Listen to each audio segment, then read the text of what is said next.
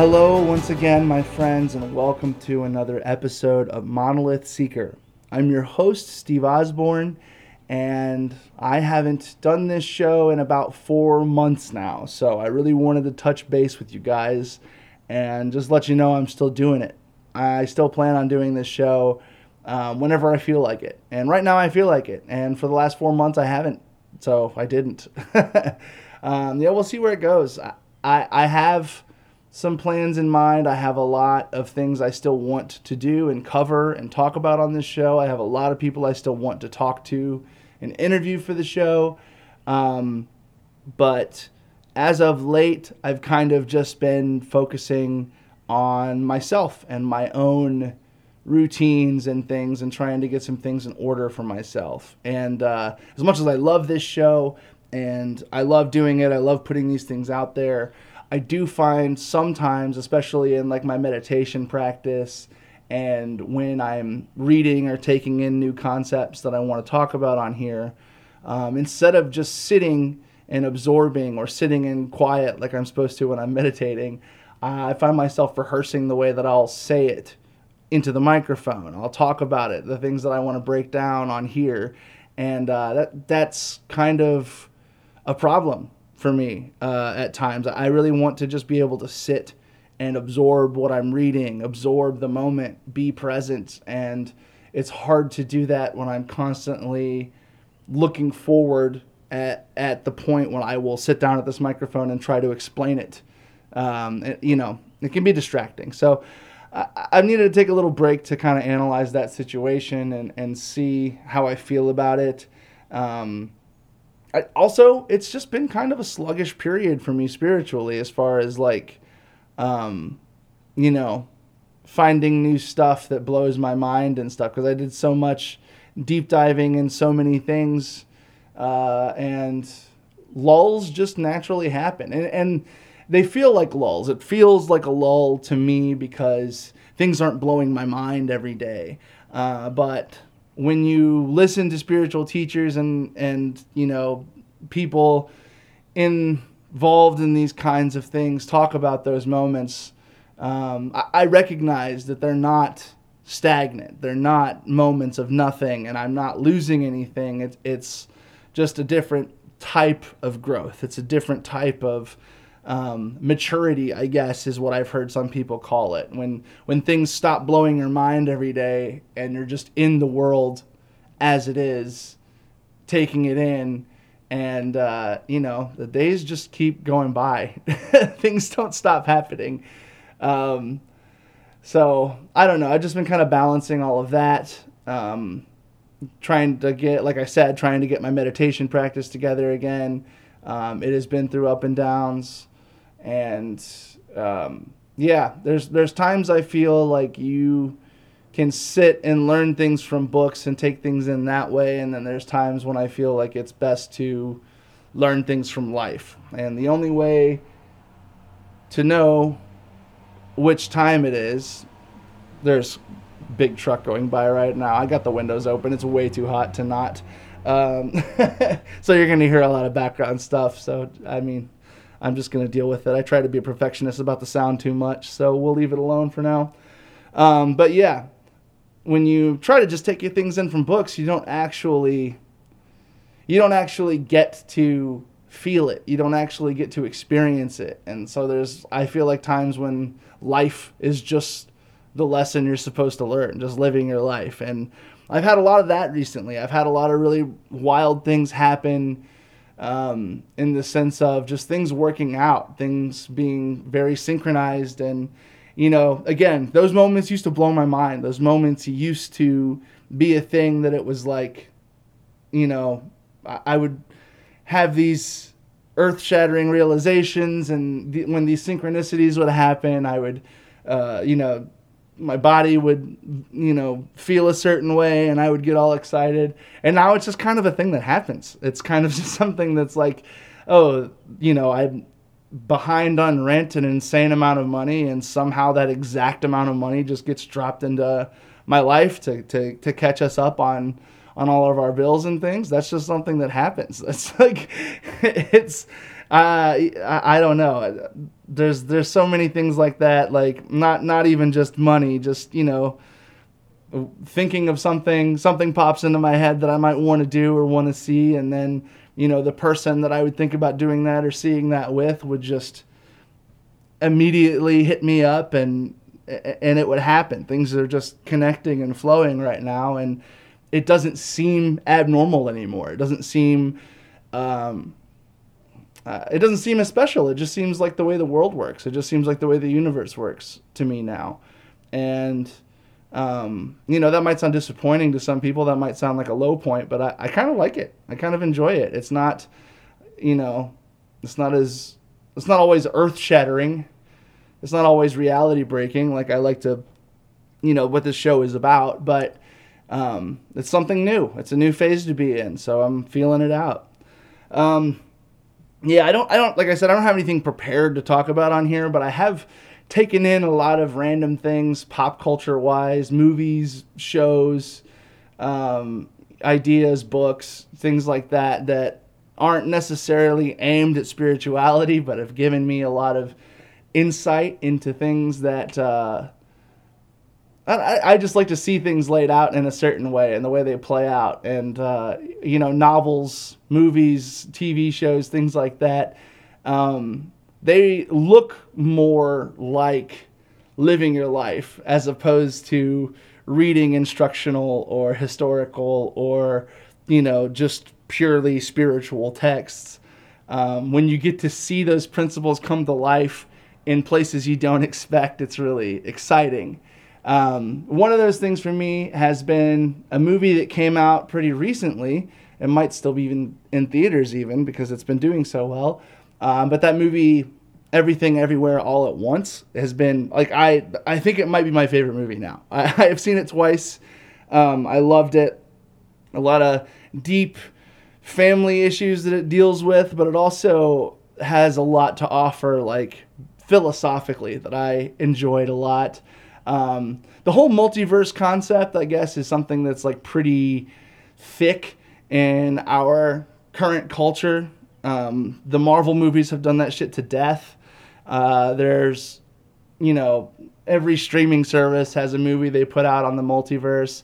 But I feel like all of that has been primer for this movie. This is the movie I think that does it best.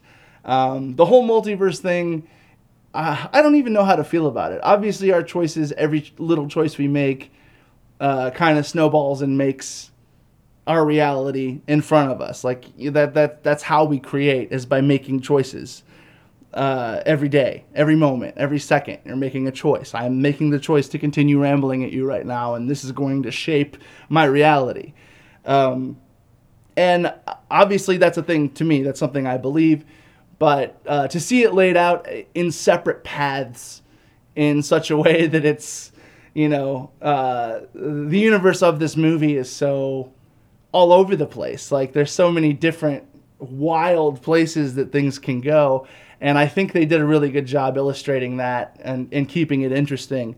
But I think the thing that I like about it the most is kind of the moral of it. So, I don't know. I would recommend you see this movie before you let me spoil it for you. So, if that's something you plan on doing or watching, you can skip ahead. Or if you don't care about spoilers, then don't worry about it. But I think the thing that is the most important about this to me is a lot of people, when it comes to spiritual concepts and when you think about the multiverse out there, a lot of people want to focus on a timeline that they want to get to. They have an idea of how their life should have been, and when it comes to practices like New Thought and magic and reality transurfing, that's another one that's like a timeline jumping kind of spiritual teaching.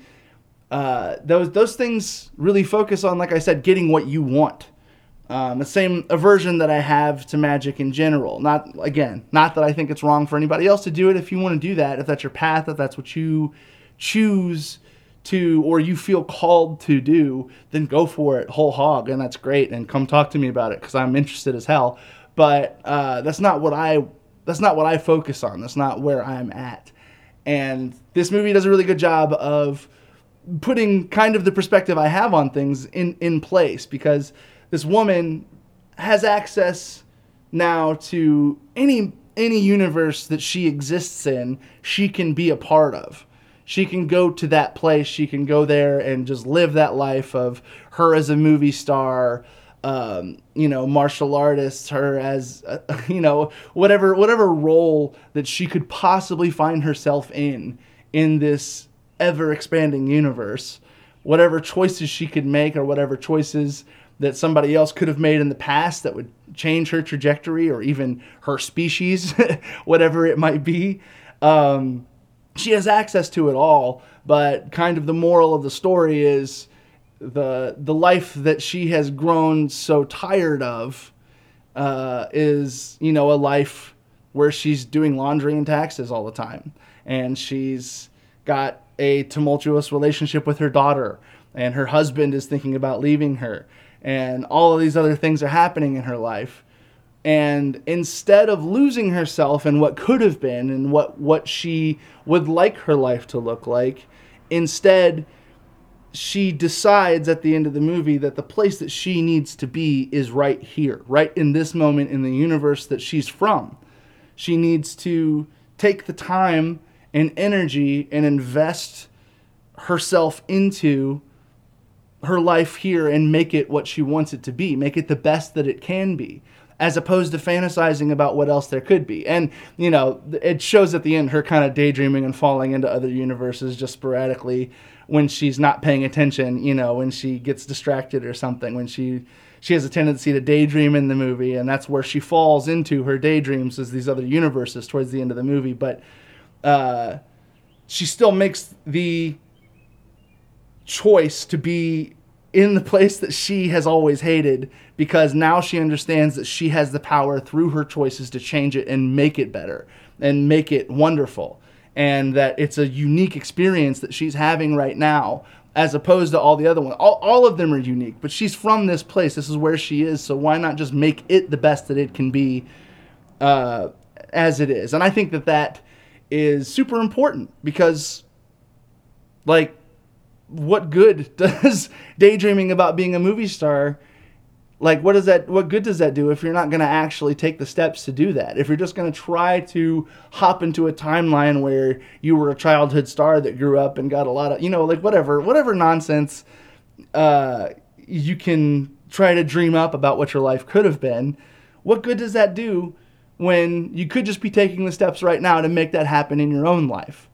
And you can see the things that are important in your own life right now, the things you don't want to lose. I don't know. It was a great movie in that aspect. And the other thing that it brought up that I love is the concepts of, the bigger philosophical, concepts of everything and nothing, what the difference is. And everything and nothing, in my mind, and in the movie, the way it kind of illustrates it, are basically the same thing. It's, again, big spoiler for this, so skip ahead a little bit. But one of the plot points in this movie is that the antagonist is someone who basically can freely roam between universes due to an accident that she had. And she creates this... it's an everything bagel. It's kind of, punny, very punny, obviously. But she literally put everything in the universe and concentrated it onto this bagel. So this bagel is basically a void. And that's the way that she wants to destroy herself, because she can't really figure out how to navigate between these universes. So she's just bent on, well, then I just shouldn't exist, and this is the only way to do it. And the thing that brings up is, so why would everything put in one place, why would that destroy her? Well, that's because when you put everything, absolutely everything, the entire universe and all that it contains, into one small space, you basically have nothing, because there's no differentiation. The idea of something means that one thing is differentiated from everything else, or from, there has to be differentiation. And when there's no differentiation, you have nothing. And in that sense, everything and nothing are the same thing. And that's something that kind of compounds in the bigger moral of the story, which is the nihilism. Basically, the whole vibe of the movie is the different faces of nihilism. When one person is saying nothing matters, so they're trying to destroy everything and blow everything up and don't give a shit about what's happening because nothing matters. But then somebody else realizes that nothing matters and it's freeing for them. It means that I'm free to make my own choices, to make my own path.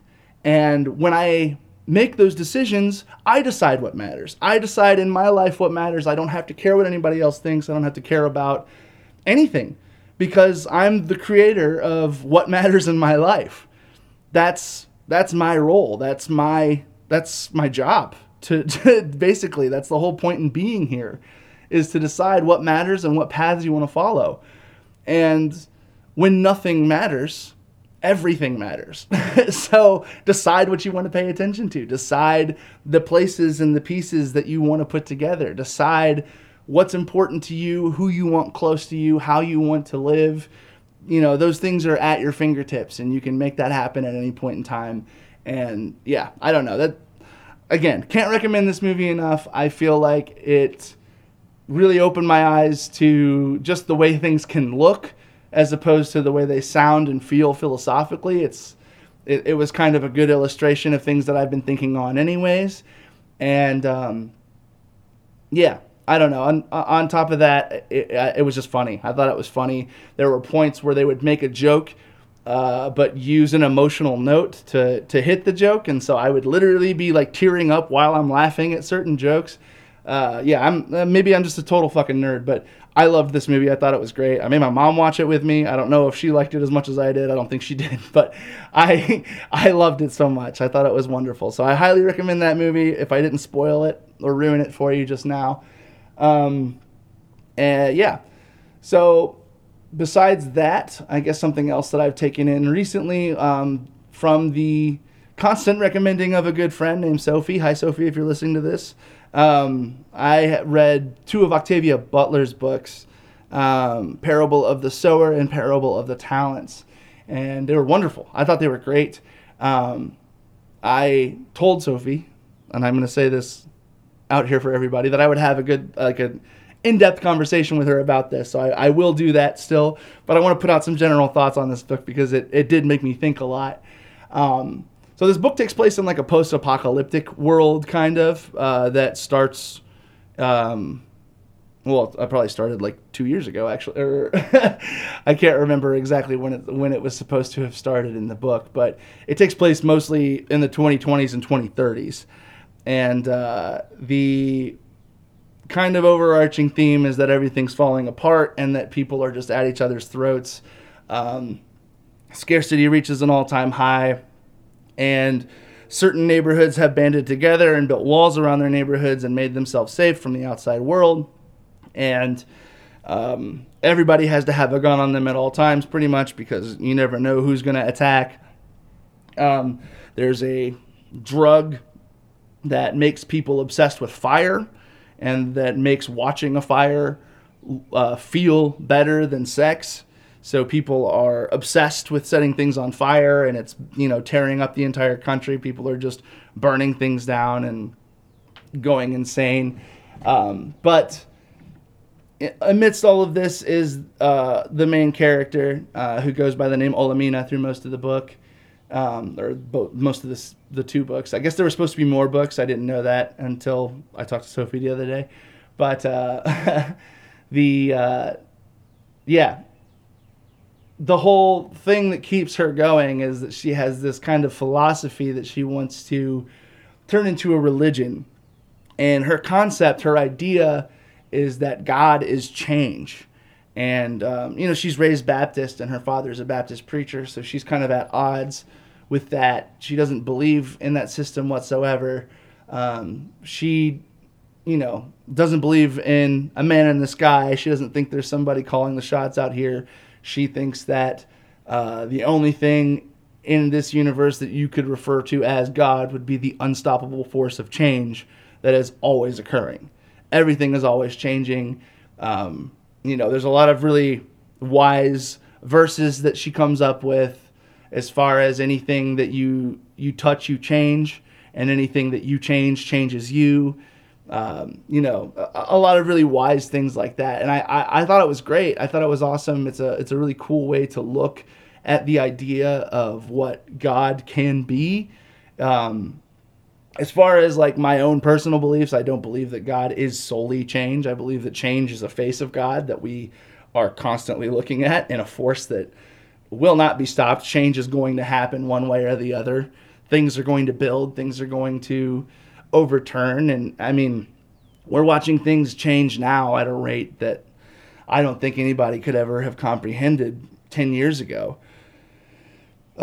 So that book, yeah, it's really resonated with me well. I would recommend both of them, Parable of the Sower and Parable of the Talents.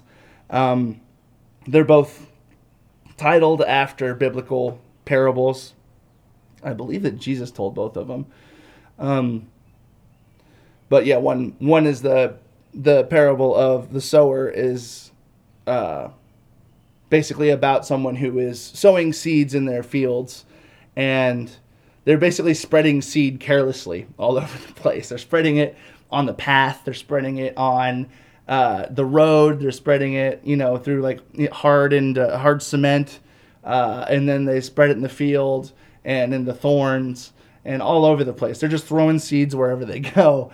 And it's basically just talking about how you can basically send your message out there no matter what. You can send your message out to everybody. I could do this. I could say the things that I say on this show to absolutely everybody I come in contact with. But the only places that this information is going to actually take root and connect with anybody and make a difference in anybody's life is where the ground is fertile, is where they're ready for it. If they're ready for it, then whatever information comes into their life, myself included, when I'm ready for it, whatever information comes into my life will take root and grow and do things that I couldn't imagine. But if I'm not ready for it, then you might as well throw it to the weeds. You might as well throw it on the path and let the birds eat it. Or, on the cement where it can't take root. Like, these are all different, types of states of mind that it's supposed to be describing.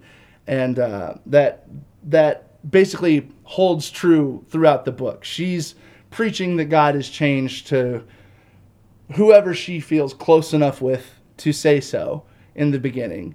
And then as it goes on, she's just kind of putting it out there for everybody. And some people think it's disgusting. Some people think it's blasphemous. Some people want to persecute her for that. And other people are like kind of taken aback. And nobody accepts it outright immediately, but it grows. It grows inside of them, and it changes them. And, because God is change in this, that's just what happens. And the parable of the talents is another good parable that I like from the Bible as well. Basically, in this, I've heard this preached both ways, so it's kind of hard for me to nail down.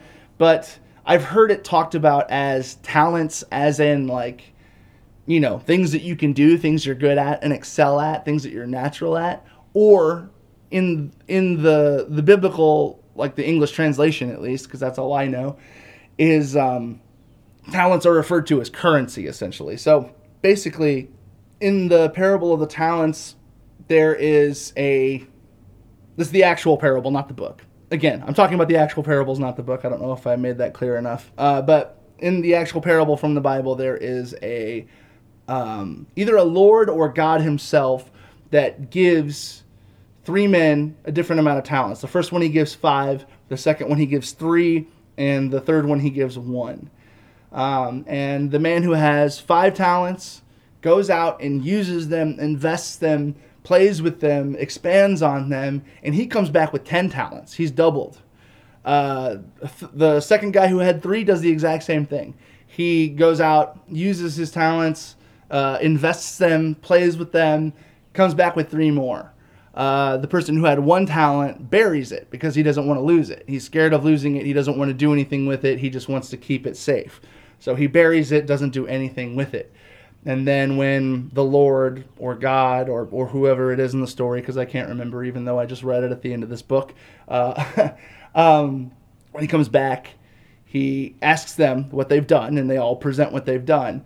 And, he congratulates the man with 10 and the man with 6 because they've done exactly what he'd hoped they would. They've gone out and used and, multiplied and done things that, taken chances, done things with it that that could have gone bad, but ended up working out because they had faith that, if they used their talents, that things would go well, and they shared them, and it did.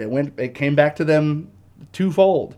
But to the one that had one talent, he says, you've buried it. You haven't done anything with it. I didn't want to just have one talent come back, So he takes that talent from the man with 1 and gives it to the man with 10 because that person's done the most work. And that's kind of something that that book shows, because that's more of a building. That book is more about taking chances and getting out there and doing what you believe is right no matter what, saying what you know is right no matter what, and not letting the consequences, the risks you're taking, inhibit you in any way, which I think is important always. Everybody knows that. It's just a good illustration of that. Those 2 books are wonderful. I won't go into too much depth on here with them because they're really complex. There's a lot of things that I would like to talk about with them, but I will talk to Sophie about them first and then bring it back to you potentially. Yeah, so I hope Sophie's okay with me saying her name on here. I'll have to ask her before I put this out. If you hear a name, then she's okay with it. If not, then she's not. But okay, so let's see here. And then, yeah, the other thing that popped into my head that I kind of wanted to talk about is I just recently started putting on in the background of my, normal routine when I'm working out or when I'm just kind of walking around the house, when I'm doing things. I just leave on My Name is Earl. I love that show. It was like a comfort show for me years ago. I always thought it was great. But it's hilarious to me. It's a, if you're not familiar with it, the show is basically this guy who has been a dirtbag his entire life. He's ripped people off, stolen from people, done pretty much anything illegal that you can imagine almost. And he starts to realize that his life is trash, that he hates his life. So he hears while he's... the hinge point of this is he wins the lottery. He wins $100,000 in the lottery. And then in his celebration is immediately hit by a car and loses the ticket. And then while he's healing, he hears Carson Daly on TV... that dates it, obviously. He hears Carson Daly talk about karma and, how he just, the most simplified Western, kind of even bastardized version of karma is do good things and good things happen. So that's kind of his mantra. He writes down a list of everything that he's ever done wrong in his life that he can remember, and he starts trying to make up for them one at a time. And as he starts doing that, things start going well for him. The first thing that he makes up for, he finds his winning lottery ticket just blowing in the wind, and that basically funds his ability to be able to finish the rest of the list. And it's just interesting because he keeps going, and as it goes on, he's always adding to the list because he's like, oh, I forgot I did this shitty thing to somebody 10 years ago or 2 years ago, or I was drunk and I did this awful thing that somebody just told me about, so now I got to make up for it. And I don't know. I think it's I don't think it's a accurate illustration of karma whatsoever, but it is really funny to see karma being like such an active force in this show. Like, it's very prominent. As soon as something he does, something in one direction or another, he either gets slapped in the face with consequences or things start to loosen up for him. But the thing that I think is realistic and interesting about the show is that when he does do good things, sometimes what he wants or what he thinks would be a good thing happening to him doesn't happen right away. Sometimes the result he gets looks bad. He thinks something terrible is happening to him, even though he's trying to do the right thing. But eventually, it always comes around to, oh, it's better that this happened this way, because now it opened up the door to this whole other, this other world, this other relationship with a new person or something else that is better than I could have imagined. Just because it's not what I wanted doesn't mean that it's not going to be better for me in the long run. And I think that's a good lesson to learn. But the one episode that really stood out to me that I thought was really interesting and cool was like towards the very end of the show. He runs into a guy who used to be a crook too, but he turned his life around. He was like a gangster. He used to, rob and steal and shoot and murder. He did all kinds of crazy stuff, and he turned his life around and became a pastor of a church. And basically the plot of that episode is he keeps realizing that every time he thinks he's making up for something that he's done wrong to this guy who is now a pastor, he finds another thing that he did. He realizes that he's just screwed this guy over in every way imaginable. He stole a pipe organ from his church. He stole his tools when he was a construction worker. He slept with his wife. He's done all of these crazy things. And at the last minute, he tells them that he shot out his taillight once. And when this pastor has reached his end and he's considering turning back to a life of crime, basically because he wants to murder Earl, when he tells him, I also broke your taillight. I'm sorry. That's just one more thing to add to the list before you decide you want to kill me. The guy stops for a second and he's like, that's actually the thing that changed my life. I got pulled over for that broken taillight and it changed my life. But the reason I like this episode really doesn't have much to do with that at all. I don't know why I just explained all of that to you. The thing I love about it is that Earl is having this conversation with him, and the force that he's reckoning with is karma. He's talking about karma the whole time, and it's a very potent, powerful force in his life that changes things for him constantly. As long as, if he's playing with it and acknowledging it, it's doing things for him. And this other guy is having that same experience, but he's calling it God. He's having that experience with what he believes to be God. And I think that is just a really good illustration in such a simple way of what's really happening. We're all looking at the same thing and we're seeing something different from our own perspective. We're seeing the thing that makes the most sense to us and that we can use in our lives the most.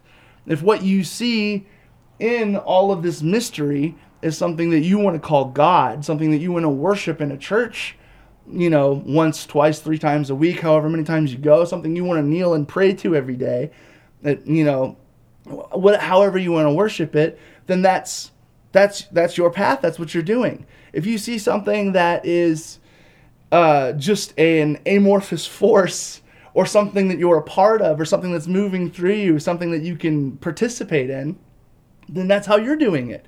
It's really the same thing that we're all talking about, and the idea that we could sit and argue about all of it and what it really is and what it really isn't is kind of moot. It doesn't matter. I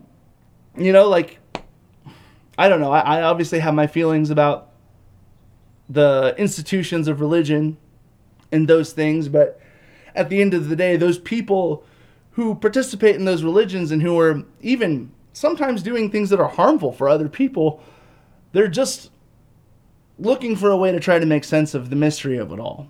And that's all anybody's doing. I like that about it. The other thing I like about it is, like I said, the show makes a really good illustration of the way that you play with things in your life. And when you look for something, you find it usually. When you look for a force, when you start to acknowledge something that you see having an effect on your life, then you start to see it everywhere. And then it starts to be the thing that is around you all the time. It's something you can't ignore. I see people have that happen with astrology. If you start acknowledging the way that the planets and the stars and, the motion of heavenly bodies, if you start acknowledging the way that those things affect your life personally, then you start to see the ripple effect on everybody. You start to see how these things are changing our reality all the time. For Earl, it's his version of karma. I have my own idea of what karma is that really stands out to me. I just quickly to sum it up, I haven't done any research on the actual definitions of karma. I haven't dove too deeply into that whole thing. Maybe that's something I'll talk about in a later reincarnation episode, because some people do believe that. I mean, it is considered to be the driving force behind reincarnation, but it's also considered to be the driving force behind just life. It's if I could best like sum it up, I would say that if the universe is a computer, then karma would be the operating system. It's basically just the force through which we organize our experiences. And the idea of good and bad karma, exists in some places. Some people will talk about good and bad karma, just like in the show. You do good things and good things happen. You do bad things and you get smacked in the face. And, that can go on for an eternity of lifetimes over and over and over again, living out consequences or whatever. But I don't think the universe, I don't think my concept of what God is, the all or whatever you want to call it, has a concept of good or bad. Everything just is. Things are. And when you're doing those things, when you're creating karma, you're creating them with a certain vibrational wave. And you might like certain vibrational waves and you might dislike certain vibrational waves, but it's all up to your perception. You get what you put out, essentially. But I don't think that has anything to do with punishment or reward. I firmly believe it's literally just a driving engine for experience. It's how we organize our experiences. Like I said, I'll go more in depth into this, like I said, in a reincarnation episode, because I'm going to do another one coming up. There's an episode I want to do on hypnotic regression, because that's another way that people research and talk about reincarnation a lot. And I've read a couple books on that recently, and that'll, the whole experience karma thing will come up in that. But, yeah, I don't know. I think that one is going to be my last reincarnation episode for a while. I would like to eventually come back to it and look at it from another angle. But after I get that one, this, part 3 or part 4, I think it is, out of the way, I'm going to be done with it for a little while, just because I need to take a break and kind of investigate and dive into other things, because there's so many things I do want to get to on this show. Another thing I would like to talk about very quickly, and something that I will again talk about more later, in a more focused way, is I recently watched a documentary that somebody put together on the concept of simulation theory. And if you're not familiar with simulation theory, basically the idea behind it is that we live in a simulation. That's it. That's the whole thing. What that simulation is, how it's held together, that is differentiated between whoever you talk to and whoever's doing the research on it, whatever they personally believe. But the idea is that this thing that we're in, this reality, this physical thing that we're touching and being a part of every day, isn't the base reality. It isn't the bottom of all of it. That this is basically some kind of either metaphorically or literally, that this is something that is coded, that this is something that is programmed, and that we're experiencing it. And, whether it's by choice or by trap or, however it might be, that this base reality, that this thing that we think is physical reality isn't actually the base reality. The movie that I watched was called A Glitch in the Matrix. I think it's on Hulu right now. And it was interesting. It was really good. There's some people on there that I really liked the way they talked about it, and there's some people on there that I completely disagree with everything that they had to say. But it was just interesting to hear it from all sides because it is such a wide concept. It's basically it's similar to talking about God, because there's people who believe that God is this literal man in the sky. There's people that believe God is more of a concept, more of a something philosophical to consider, but not something that has any bearing on our lives. There's people like myself who believe that God is just what we call the collection of everything and the forces that are moving it, the thing that we participate in, that, there is nothing that isn't God. So, I've talked about it ad nauseum on here, so I don't need to go into it too much. But like that it's that basic thing. So, there's some people who don't believe God exists at all. I think he's a total myth, and that's just something that people tell themselves to make themselves comfortable, and that everything is actually a base physical reality. In simulation theory, there's like similar trajectories all over the place. I think the idea of simulation theory really does a good job of summing up in some ways the things that I do believe about the universe. I do believe that this physical reality isn't all there is, that there's layers that are deeper and deeper and deeper. And as we go up through those layers, up or down, I said deeper, so now I feel like I need to go down. But what I mean is up. It's bigger. It expands. As we go up, I feel like we kind of understand how we're all connected. And as that happens, we kind of slowly merge back into the one thing that we all are, experiencing all of this. In the simulation theory documentary, I think the most important thing that is said in the entire documentary is one of the first things that is said in the entire documentary. There's a guy who talks about how when he was in college, he had a professor that talked about how our latest technology, or our most important technology in human history at the time, is what we think governs our reality. It's the thing that make up reality. So at the time when like aqueducts and like plumbing and all of that stuff, when that was the height of technology, the thing that we thought governed us was humors. We thought that different fluids came in and changed the way that we perceived reality. That all of our experiences were based off of these fluids that were running through our bodies. And then, industrial revolution, everything is mechanical.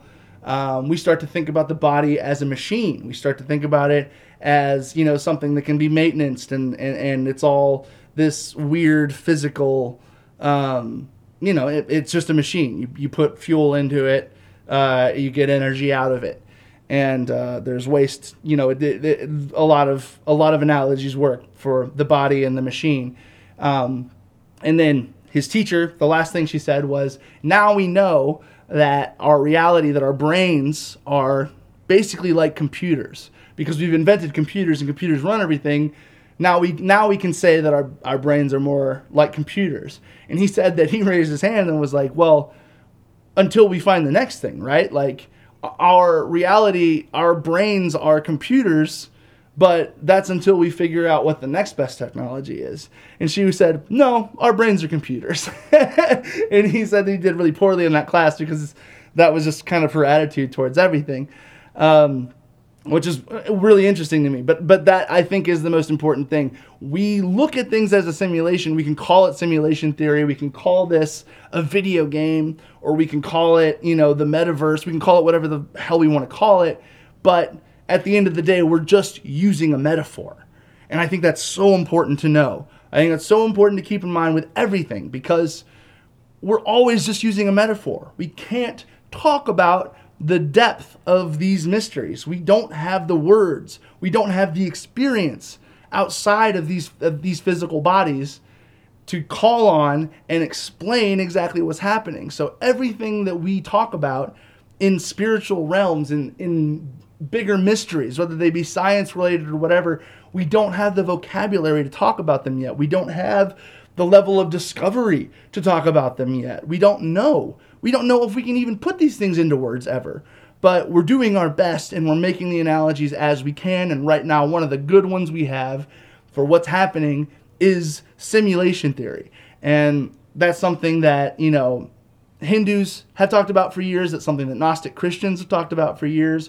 And again, they all take different standpoints on what the simulation is and how it runs. A lot of people in this documentary are in the Elon Musk camp, which anytime that guy's name's brought up, I have to try to not gag. But he does make a couple of small appearances in the documentary, not directly, but they use footage of him talking about simulation theory. And his whole point is that if we are living in a world where our technology is looking more and more and more like the real world, and we're playing video games and we're using these immersive headsets and things to get inside of this virtual reality world, if that's something that is going to continue getting better, then there will eventually be a point where we can't tell reality from the simulation anymore, that we're going to get lost in the simulation and think that that's reality at some point in time. And his theory, and many other people who have this theory of a physical, actual, digital simulation that we're in, some kind of computer that we're all living in. The whole idea behind that is that we have no way of knowing ever if we are in or outside of that simulation, because what we could be doing is just mirroring what's already happening to us when we create these simulations. We could be it could not be the year 2022. It could be the year 3000 something. And these simulations could be so powerful that we're in them thinking that we're actually living this timeline, but we're actually just playing a game and we've forgotten. And that's something that a lot of people genuinely believe. They believe that this is a nuts and bolts wired universe that was created out of some CPU, some processing unit is basically, like the one guy puts it, he thinks that there's just a big black sphere that is our universe, that is just a computer running in the middle of some kind of museum or something, and that we're just one of the many universes that this advanced civilization has created, and we're just wires. And I think that is a bit asinine, because the idea that we're not in base reality, to me, seems a lot more likely that if this isn't base reality, then base reality probably isn't physical at all. There probably is not another physicality universe just outside of this one that's the actual base reality. Because, like I said, I talked about what I believe, what I think is actually going on here so many times. But yeah, I think that these layers get less and less dense as we go up through them. God, I hope I'm not being too confusing right now. I'm just kind of rambling. That's what happens when you come in here with no plan. Whatever. That's fine. That's what this is. So I'm going to go into simulation theory more later. I want to talk a bit about Robert Anton Wilson. I'm going to talk about Grant Morrison and the Invisibles. Like I said, I'll do that. I'll do that last reincarnation for a while. I just have a lot of things I want to jump into on here that I just haven't had the energy to take in lately, because I've kind of wanted to focus on other things. But I will do that. I promise. I'm not giving up on this show. It's just I needed a break, so I took one. I'm going to go ahead and wrap it up here, actually, because this is about as long as I wanted it to be, and I'm running out of things to say. So thank you so much for listening and catching up with me. I know, like I said, I know it's been a while. It might be a while before the next one too, but hopefully not as long as this one. Yeah, if you want to get a hold of me, there's links in the description, but I'm trying to move away from Instagram and Twitter just because those things are soul-sucking, but at Monolith Seeker on both of those is my handle. If you want to try to get a hold of me there, I'll get messages and things, and I will respond as I see them. I would love to have conversations about any of these kinds of things. I also have an email address. It is monolithseekerpod@gmail.com. That's the way that I would prefer to talk to people on here. But, like I said, reach out whatever way is most convenient and easy for you to have a conversation. Yeah, so I'll go ahead and wrap it up here. Thanks so much for listening and making it this far and to me just rambling about things that I've seen lately. And yeah, I'll see you again soon. Thanks so much. Bye.